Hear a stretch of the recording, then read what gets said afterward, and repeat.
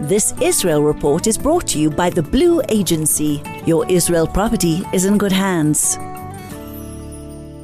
Owning properties in Israel can be a great investment, but challenging to manage if you're based abroad. The Blue Agency will manage every aspect of your property, finding and vetting tenants, maintaining your property and getting it rental ready, negotiating contracts and collecting rentals, reporting back to you regularly. The Blue Agency has built a reputation for trust and confidentiality over 20 years. The Blue Agency, your Israel property is in good hands. Contact us at www.theblueagency.com. The Israel Report with Rolene Marks.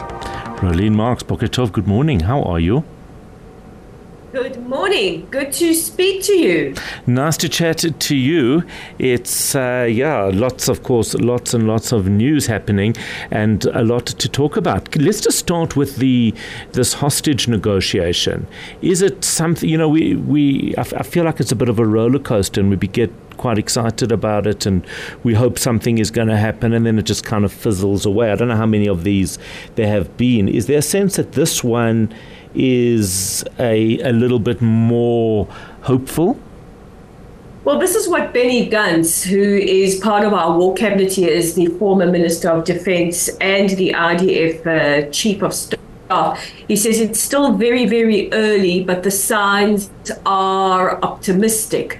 And then we cross over to the Hamas leadership, and there seems to be this question, what is going on there? It looks like there is a breakdown of communications between Sinwar, if he's still alive. There are reports that he has pneumonia, and nobody seems to know where he is. I don't know how much we believe that, coming from Hamas, because I don't know how much we believe anything that comes from Hamas, except for the fact that, once somebody tells you they want to eliminate all of you, we believe them because they followed through with actions.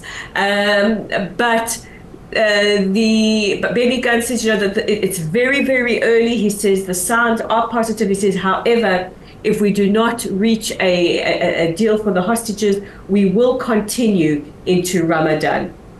I find this Ramadan thing very strange. I mean, and I'm very respectful of everybody's religion. But October the 7th was Simchat Torah and Shabbat. So I'm not sure that why Ramadan should feature here. Am I being insensitive? Well, traditionally in Israel, the month of Ramadan has always been a time of heightened security. We've seen a significant uptick in violent acts. Of course, the Al-Aqsa Mosque, the Temple Mount, is always a flashpoint that extremists within the Palestinian ranks try and impress upon the world, the lack of religious freedom, which is absolutely not the case. But you are correct. Our religious sanctity was not respected on the 7th of October, and yet we know the world will absolutely go insane, just as they are going insane about the probability of an incursion into Rafah, when, nobody would have stopped the Allied forces preventing the defeat of the Nazis, or would have stopped the Allied forces, hunting down ISIS and Al-Qaeda. It's only Israel that is held to an absolute double standard, and this is where we see it in play. I mean, Rolene, as one of our listeners, Daryl, says, Yom Kippur War. I mean, there's a whole war named after one of our festivals. Our holiest day of the year is Yom Kippur. There's a Yom Kippur war. This was Simchat Torah. But can you imagine if Israel has to continue its effort to save its hostages over Ramadan? Okay, so what? I mean, I get it. I would love to be respectful of everybody's religion, but I think it's more important to save the lives of the hostages in a war that Israel didn't ask for and didn't start. I'm sorry, I'm getting quite.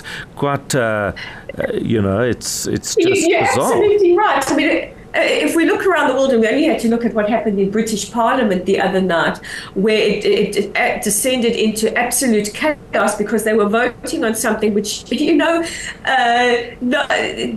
Israeli member of the War Cabinet is going to give a toss what the Labour Party and the Scottish National Party think we should be doing, because no other country has faced the scenarios that we face here in Israel, and you saw it firsthand last week.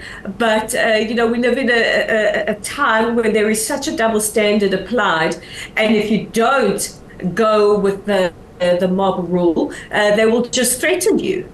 Well, that's exactly that's what we're seeing. We were speaking to Professor Karen Milner from the South African Jewish Board of Deputies earlier. We see, as you've just mentioned, what's happened in the UK. We see it all the time. I certainly get threats on a daily basis on social media. It's the need to shut down a voice, and I've seen the uptick of it, talking about my trip, immeasurably this week, because the minute you put forward facts of what actually happened, there is a pathological need to shut it down. And I'm urging people, if you have to deny something that is very clearly factual and very clearly happened 4 months ago, then there's something wrong with your narrative. You should be able to look at what happened, condemn it, feel for everybody, and then still have a belief system. But if your belief system demands that you deny very clear fact, then you got a problem. Well, absolutely. And you have to wonder why the ANC and others are so terrified of people visiting Israel that, they push this boycott. Is it because people will be exposed to that other voice, and because they will see for themselves that the drivel that you spout and the accusations that you make are absolutely unfounded? Look, Israel is not perfect, and we're certainly not saying it is. But if you look at the situation here, it's far, far more complex than is made out to be. So it is absolutely necessary that all voices are heard. I mean, I only looked this week at what happened with Prince William and people's response to that, and I read the statement several times, and it was the most powerful statement in the world, but everybody projected their thoughts onto that. Yeah, it really is remarkable. One of my overwhelming experiences in the last week in Israel is I found there to be an incredible level of honesty, introspection, and just truth, looking at what went wrong, why it went wrong, where people let other people in Israel down. There is absolutely no doubt and recognition. When we're speaking to families of hostages, and they tell us that, well, there are different families that have different not agendas, but priorities. So the hostages, families of the soldiers that were taken, feel differently to the families, not feel differently, but believe in a different strategy because of where they're at. But they recognize that. And I found it incredible that you could have these conversations more so now in Israel than for many, many years, that people are listening to each other and they're hearing it. And I found this really remarkable. I mean, this is a very important fact. I often get frustrated that the media and people don't speak to Israelis. There are enough multilingual Israelis amongst us, folks. Come and speak to us, and you will find a variety of different opinions. Israeli opinions are non-binary. That's what I'm going to say. Maybe I've started a whole new flag there. I don't know. but we don't have one opinion, and this is what makes Israel such a vibrant democracy and just so fascinating, is that we do have different opinions, and we are able to listen to each other respectfully, because we understand that we all come from a different place. And I think that's something that the rest of the world should, instead of condemn or ignore or threaten, should actually emulate our ability to have very, very complex conversations. I mean, you and I sat in a session last week with several of us Israelis, and we had our own different takes on everything. There's no question. And in fact, I want to repeat, in case somebody missed it, a conversation I had with Brigadier General Dan Goldfuss, where he was asked the question, what do you feel about left-wing media and Haaretz writing sometimes some really disparaging things about Israel? And here's a guy that is pretty much responsible for the war effort in Gaza. And his answer, which I thought was magnificent, was, this is the price I am happy to pay to live in a democracy. And I thought, coming from him, a guy that really you would expect to say, the war is the focus, getting the hostages back is the focus, everybody else must keep quiet and let us do our job. He didn't say that. He said, I am happy to pay that price in order to live in a democracy. And what's so interesting to me is that gets thrown in our face very often, because as defenders of Israel, we will be sent articles from Haaretz repeatedly. Not that I can read them, because I don't pay to go behind the Haaretz wall, and I won't. But we sent comments, ugly things that maybe some Israeli politicians have made that I vehemently disagree with. But the point is that is a democracy. And that is that price that Israel is paying. You won't see those criticisms on the other side because they aren't allowed. And I think that is worth bearing in mind. But I have seen, Rolene, my view, my distinct impression was that people are much more comfortable to speak openly and perhaps from a position of vulnerability, because it's vital that they have the conversations that they need to have in order to process what happened on October the 7th. Well, you said something to me last week that has stuck with me the whole week, and I thought it was absolutely profound, and it sums up what we are experiencing here perfectly. You said coming to Israel is like being in a Shiva house. And it is. And I'm going to say something that might be controversial to many of your listeners, is that until you are actually here, you don't understand the level of trauma we are experiencing. Yes, everybody's hurting and everybody's experiencing trauma, and maybe in South Africa you're experiencing a different kind of trauma, but in Israel it's on a different level. We are a society that's deeply wounded, in deep mourning.